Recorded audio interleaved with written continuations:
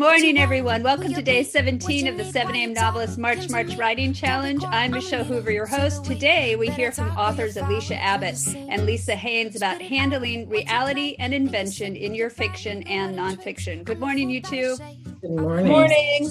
Thank you so much for being on the show. Lise Haines' fifth novel, Book of Knives, was out by Source Books in 2022.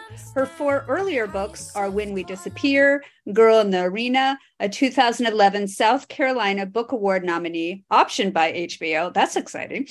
Small Acts of Sex and Electricity, named a Book Sense pick in 2006 and one of 10 Best Book Picks for 2006 by San Diego's NPR station, and In My Sister's Country, which was the Rocky Mountain News selected as one of 12 stellar debuts from 2002. Great. Lisa, that's super fun. I love all those. And then Alysia Abbott is the author of Fairyland, a memoir of my father, which was a New York Times Book Review Editor's Choice on ALA Stonewall. Oh, also an ALA Stonewall Award winner and a winner of the Madame Farago Prix Heroine in France. And I should have said that with a bad French accent. So last year, she was awarded an artist grant from the Massachusetts Cultural Council. Earlier this year, this is very exciting for Alysia, the film version of her memoir, Fairyland, premiered at Sundance, and later this month will be showing at the Sarasota Film Festival. She currently teaches at Emerson College and leads the memoir incubator program at Grub Street. So both these folks have taught at Grub Street, and they also teach at Emerson, which I've also taught at. So really excited to have them both. Okay. Navigating reality and invention and fiction. Let's start with our fiction writer, Lise Haines, about the subject. Lisa, what has been your experience with dealing with these two modes? Why are you interested in how they come together, and how do you handle it when they do? All right, so I thought I would start out and just read a short passage. This is from my fourth novel called When We Disappear. And this is a girl who is 17.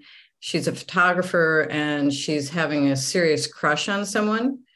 But underneath all of this is a level of trauma in her life. And so she experiences things through that lens. So I've had my share of lucid dreams, and often in that state, I can manipulate how I move, what I decide to do. I can drop into water and start swimming, turn a car around, and drive off in the opposite direction. More often, I take to the air. Yet for all this fluid motion, I know we are earthbound as rocks. We are self-contained and tough as hard apples. An odd thing occurred, however, standing there with Ajay in that freezing hallway, something I hadn't experienced before. I felt somehow tugged from myself, drawn out little by little, as if I possessed a lighter body inside my solid one. And that lighter body eased into him the way two chemicals mix in a darkroom tray. I found myself breathing with him as if I were held for a second or two in his ribs. I stood inside him, following the stream of thoughts soaking his brain. A lot of those thoughts were about trying to keep me from leaving and going upstairs. Thinking back, it was like those lightheaded moments brought on by skipped meals or too much sugar and coffee that became a habit in those days. Maybe the sensation lasted longer than I imagined. I'm not sure. Time had a way of distorting when I was around him. Beautiful. Thank you. Thank you. So I have always been fascinated about that boundary between the real and the unreal, and that area where we slip in between. And I think that that's incredibly true to life. So I started to jot down, like, why would I be drawn to that? Why are we all drawn to that area of life? And to me, the tangible often triggers something intangible. Yeah. So, for example, my list here is giving birth, sex, death, trauma, meditation, self-medication, including psychedelics for those who are out there doing that, illness, fever, sleep deprivation, staring at your eyes for a long time in a mirror. I remember doing that as a kid. Moments of love where we imagine there's a glow or an aura around our loved or beloved. And so I think to convey this state of otherworldliness, we often need the exact tangible details to make it real. Yeah. It can't be a fuzzy depiction of what it is to have that experience, in my mind. Yeah. So here in the passage that you just read to us, what the tangible thing that's grounding it again is what in your mind? Well, the tangible thing is standing in the hallway. Just before that there's a very clear depiction of what he looks like, what the mailboxes look like, what the hallway looks like in this really funky apartment building in Chicago. And that it's that clarity, that crystal clarity that, to my mind, is a kind of launching point. Right. Into that otherworldly place. So using a lot of those sensory details in the here and now, and I think a lot of people ignore that stuff as well, but setting and how the person is actually a part of the setting, and then you're allowed to go into this very rich interiority, which was really quite complex and beautiful, and she's able to go many places in her mind. In your mind, this similar to when we talk about interiority, or does it jump even further than that? Well, in this particular character's case, she has a lot of flying dreams. Yeah. And so in essence, she had something happen to her when she was 9 that was traumatic, and it involved, among other things, her body, other people's bodies. It's a terrible car crash. And so she can't rest in her body. Yeah. She continues to travel outward. She always travels. And so this is really rich. And I think this is something that a lot of writers forget that they need to do. And it's also about learning your character. So your character is always in the present moment, and you have these tangible things that ground the present moment. And hopefully they're not, the book eventually has them not just standing in a hall, no, staring at each other, but this creates a really important moment for reflection. And so we talk about the intention in the scene, which is normally the intention of action. So what does the person want to do? What are they want to say? And the physical actions they take within the physical moments of the scene, and that propels the scene forward in terms of the plot. But then people forget about also the pulse of the scene, which is basically your character's very naughty, very confused interior life. And that interior life can take them elsewhere, everywhere, into all sorts of imagined places. And in every moment that you're writing, you're carrying both of those through. And you should always know, well, where is my character jumping through? What are these other worlds and these imaginative places that they're jumping to in order to get away from the present? And because I think all characters do it. So it just, to me, this passage told me that Lisa really knew her character because she knows exactly where she's gonna go. And so really having both of those understandings of your characters, and that can take a little bit of time. Like, how quickly did you understand that about your character, Lisa, that she would do this and that she would think this way, or did it come automatically? It came through the process of entering. For me, I write from a kind of vivid daydream, and so I don't plot anything out in advance. I have no idea what I'm going to do in the next chapter. That's usually where I need to take a long walk. Yeah, and I'm getting to know her as I go through. This particular character, since she's a photographer, she has a very precision mind too in terms of what she observes. So there's enormous clarity. But again, we talk about that idea of taking flight.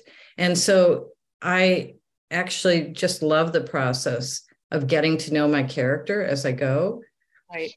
And seeing, I feel like I'm entering her world. Yes. And I love that. So you go into this trance, but it probably takes several passes too, to really get to know her and be like, okay, this is who she is. That's the whole revision process. Okay. Alysia, who works primarily in memoir. So now we've just talked about a fiction writer who's allowing the character to move into this imaginative space, but having to use the tangible right in front of them. Alysia, in memoir, how do you balance this here and now tangible with the interiority, and or how do you balance, okay, this is what happened to me, these are the factual things, and this is where I'm going to be able to give myself license to go into to other things and ideas in the memoir that feel true to me but might not have actually happened? Or are you a stickler about that? Well, I think memoir and creative nonfiction are different than journalism. I mean, the nonfiction part of creative nonfiction requires us to, in some ways, to fact check what we can fact check, and to use research and interviews to make a world come to life and to sort of check our memories. But often when we're writing, we hit roadblocks where what we need to explore is beyond the reach of knowing, involves two opposing versions of a story. They're sort of the way that one parent remembers it and the way another parent remembers it, and it predates your own birth. So you can't write about it with authority. But those areas of work still need exploring. And to say, well, there's different points of view, I'm just going to not go there, would sort of shortchange your own writing. And so I see invention and speculation in creative nonfiction as a way to get beyond that and sort of go to a deeper place. And one way to think about it is plumping the skeletal facts with the flesh of imagination, which is something Brenda Miller talks about in Tell It Slant. And so that you have, by cueing to the reader, perhaps this, or perhaps that, or you can also cue to the reader, I'm imagining this, enables you to create a scene that has the vividness of fiction, but without breaking the pact of trust with your reader.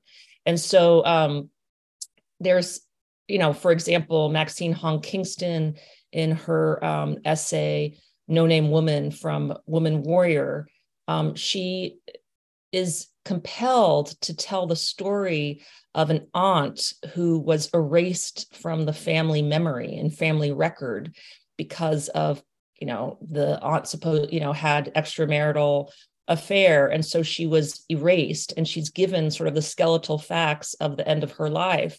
But Maxine Hong Kingston wants to bring her back to life, believes that her story is worth knowing, but with the limits of what she can know, she imagines her way into her aunt's life by perhapsing and saying maybe, and in a way occupying that, making real that space again. And I think what's really valuable in that is that it's not what's sort of paramount. And again, what's different between journalism and creative nonfiction, it's not that you're getting at the truth. Here's the absolute truth, but here's a truth, right. An emotional truth that can go deeper, and then often is sort of harder to create. Yeah, but giving yourself that license. So that actually reminds me of, because you will also find a lot of narrators in fiction that are even what I call first person omniscient narrators, that allow themselves to imagine themselves into other lives and other worlds. So Anne Enright's The Gathering is, if you've taken in my classes, you probably know that's one of my favorite novels. And so the main character imagines herself back into her grandmother's life, and all the other characters' lives, and basically brings what she imagines, feels like it actually happened. So she's cheating a little bit, but you kind of have to, right, Alysia? Like you say, the perhaps and the imaginative, but if you keep reminding the reader, oh, I'm creating this, I'm imagining. If you keep doing it every sentence or every paragraph, you probably kill it, right? No, you only need to do it a couple of times, then the reader is with you. And the thing is that this allows a richness and point of view. It kind of reveals the desires and hopes of the character doing the imagining. I mean, in creative nonfiction, that trust in the narrator is so important, but sometimes you trust the narrator more when they say, I don't know this, but I imagine this. Yeah. I don't know the demons that followed my father, but perhaps they were like these demons that follow me. And so that you can become closer with the narrator and their sort of struggle to understand when they can be transparent to some degree without, of the limits of what their knowing is. But then again, like once they just sort of signal to the reader, like one or two perhapses or I imagines, you're ready to go with them and know, okay, this may or may not have happened, but I'm on for the ride because this is really deep and interesting. And there's something that is truthful coming out of this. Like in a way, the truth is even the writer's vulnerability of the limits of their knowing. Right, exactly. Great. And Lisa, so are there other authors that are doing this sort of thing well that you really admire? So when you think about this in your own fiction.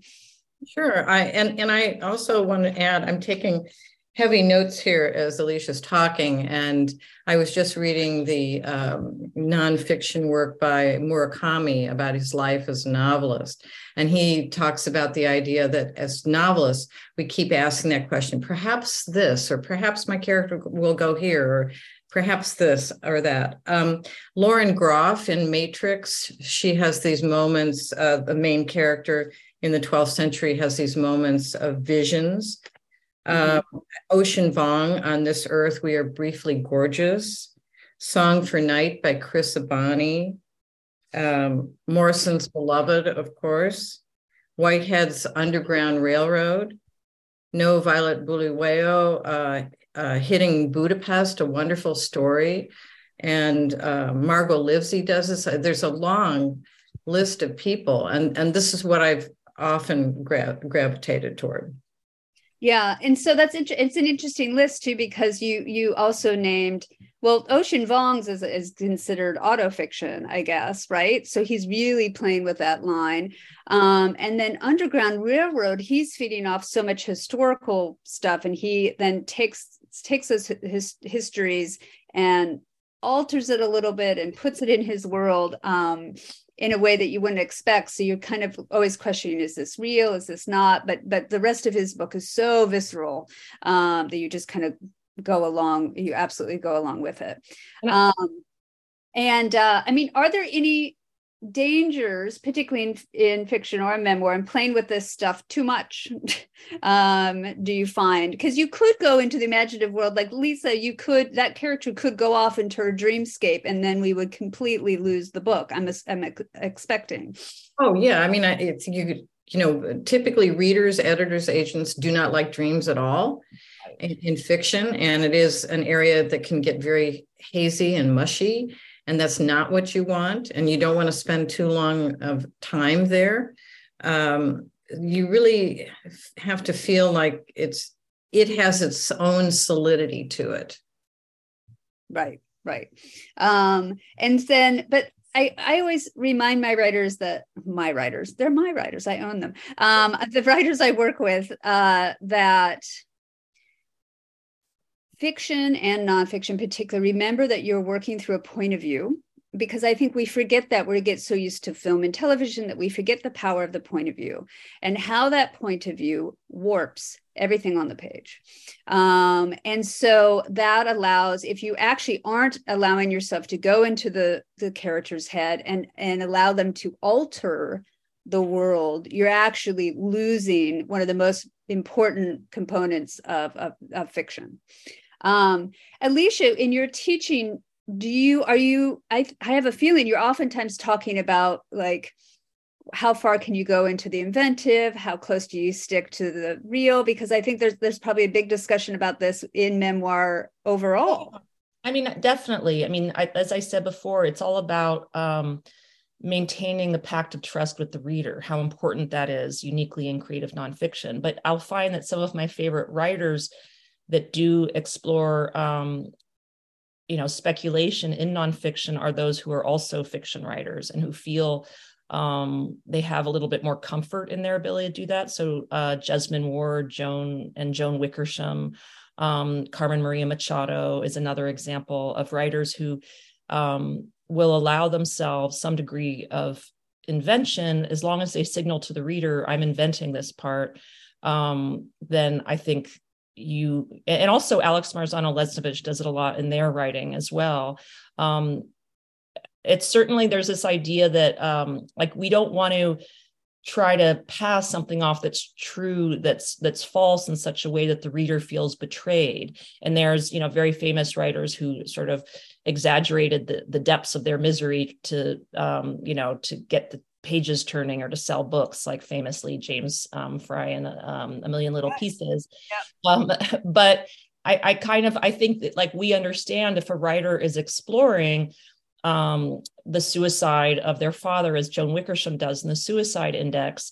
And she's imagining and talking about his final moments. We know that that's imagined. There's not an idea. If she's saying, I'm imagining this, that she's trying to betray us.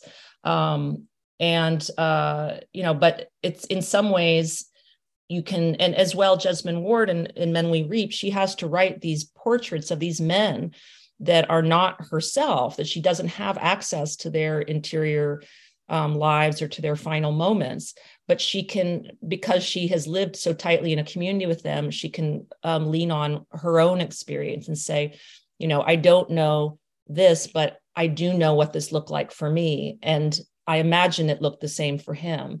And so there's a way that you can kind of toggle back and forth where you can flesh in through imagining and putting the reader, creating a vivid scene, but again, without breaking that trust with the reader, without the reader thinking, oh, this person is trying to, betray me. We can see in some ways that act of imagination is vulnerability. And maybe that's where we feel betrayed, is oh, this person is getting, thinks that they have the authority to say this, but if they're kind of vulnerable in what it is that they don't know, and then what they can imagine, then we give them a lot of license and go with them. Yeah. And so, I love that vulnerability, because if I think as an author, if you are really trying to get the truth across, that you're really going for an honest portrait, however you get at it, however emotionally it happens, is the important thing, and versus playing tricks on the reader or trying to just, oh, this is really cool, this looks really smart. Those will have a tendency to feel manipulative, and you can lose your reader really quickly. Can we say curse words on this podcast? Yes, we can. Okay. Swear. Yeah. So Mary Carr, who wrote The Liars Club, she said, she has the point of view of if I'm eating a sandwich and you tell me there's a tiny little piece of shit in that sandwich, I'm still eating a shit sandwich. She really is you can't be lying at all in the text. But again, what, if we have an idea that, well, I have to tell the truth, but the way I remember something is different than the way someone else remembers it, or the truth is itself very slippery and I'm not able to research it. Then you can sort of be honest about, well, these are different versions, and I'm not trying to tell the truth, but this is the way that I saw it. And this is what I know. And this is what I don't know. And to remember that it's creative nonfiction. So there's a creative aspect, and you use creative ways to tell a truth. And sometimes you have to use, I think, forms of invention to tell the truth, essentially. Right. Excellent. And so, sorry. Go ahead. I've always been fascinated by the creation of dialogue in memoir, because, if we're children and we're recalling conversation, clearly we can't do that precisely, but all of the elements, all of the memory of the visual in particular, sounds, all the sensory details. And suddenly we're hearing that conversation again. Yeah. Mm-hmm. Yeah. And so I was going to ask you, Lisa, because someone in the chat mentioned, so you mentioned Colson Whitehead's Underground Railroad. But my use of maybe saying that a lot of this imagination happens in interiority might have been a mistake, because Judith in the chat says Colson Whitehead's Underground Railroad includes almost no interiority. So how is he playing with that invention and reality in that book without a lot of interiority? Well, he's making the Underground Railroad a actual railroad, but it's in that it's just, there's a slight haziness. It's like I'm going into a altered state here to convey something that's really critical and historically real, but I'm making it even more tangible than simply describing it.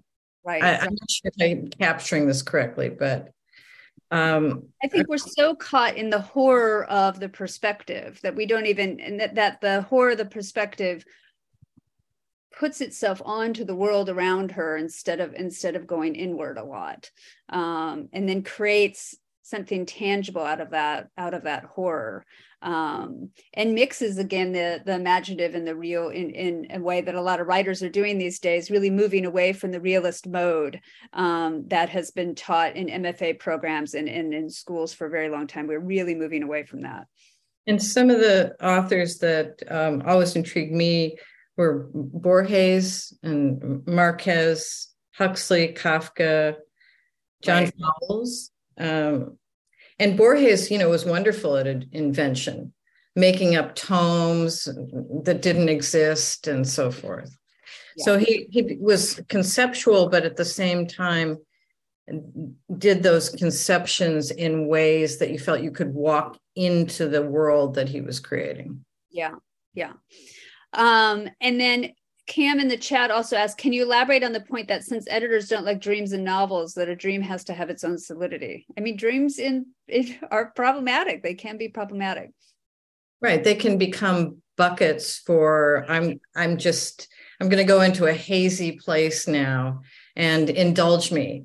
It's if I spent the next half hour telling this beautiful audience about a dream I had last night, and I have some pretty elaborate dreams, I think we would lose a few people after a while. Yeah. I also find that the problem with dreams is that they're too on the nose. So let's say, I don't know, someone has lost their child. And then the dream is that their child is calling out their name from the depths of the, that could be a dream, but it feels a little planted. She's worried about her child. So you want to be careful about inventive dreams that are trying to get across worries or psychologies that are a little too, that answer a little bit too closely and probably make a little bit too much sense in terms of the character. And Alysia in a chat, what you're writing in the here, I think is really interesting. Sometimes lifting off from the floor of the real can also reveal character in trauma. Do you want to talk about that? Yeah, just that the looking even at Joan Didion's My Year of Magical Thinking. When we, that's writing about the death of her husband, and sort of the magical thinking of imagining he's still there. And certainly with other characters, if they're undergoing a specific trauma, to sort of convey their internal state would be to see the way that they move out of reality in moments that would be unbelievable, but is actually true to their emotional state. Or sometimes in trauma, there are characters who disassociate, who suddenly go from first person into third person, and imagining themselves in a different place to withstand something traumatic. So that that way of using of leaning into the unreal or the invention could be a way to accurately show an interior emotional state. Exactly. And so I think basically today, I think fiction and nonfiction, they're playing around with these lines quite a lot. And their lines are blurring, and both can borrow from the other form. And this is becoming much more common and even expected today. But as long as you do it with some honesty and treating your reader as someone intelligent that you want to give something emotionally true to, no matter what, I think is the important thing to follow. Okay, I'm going to have to let these folks go and go into their own imaginative space so they can get some writing done today. Everyone, you can find our full March Writing Challenge schedule on our Substack page at 7amnovelist.substack.com. You can subscribe there for updates, and you can take part in the discussion there as well. You can also find the podcast version of these webinars on your favorite podcast platforms. And if you like what we're doing, please follow, rate, and review our podcast so that other people can find us. All right, ladies, you're going to be able to get some writing done today? Oh, yes, absolutely. I'm going to be writing from a hair salon chair for a while, but use whatever you can, wherever you're at. I love that. All right, Thanks everybody. for waking me up so early in the morning so I can get to work earlier. Now Alicia's going to have all day to write. Okay, everyone, you have all day to write. Thank you very much. Good luck. There isn't nothing here at all.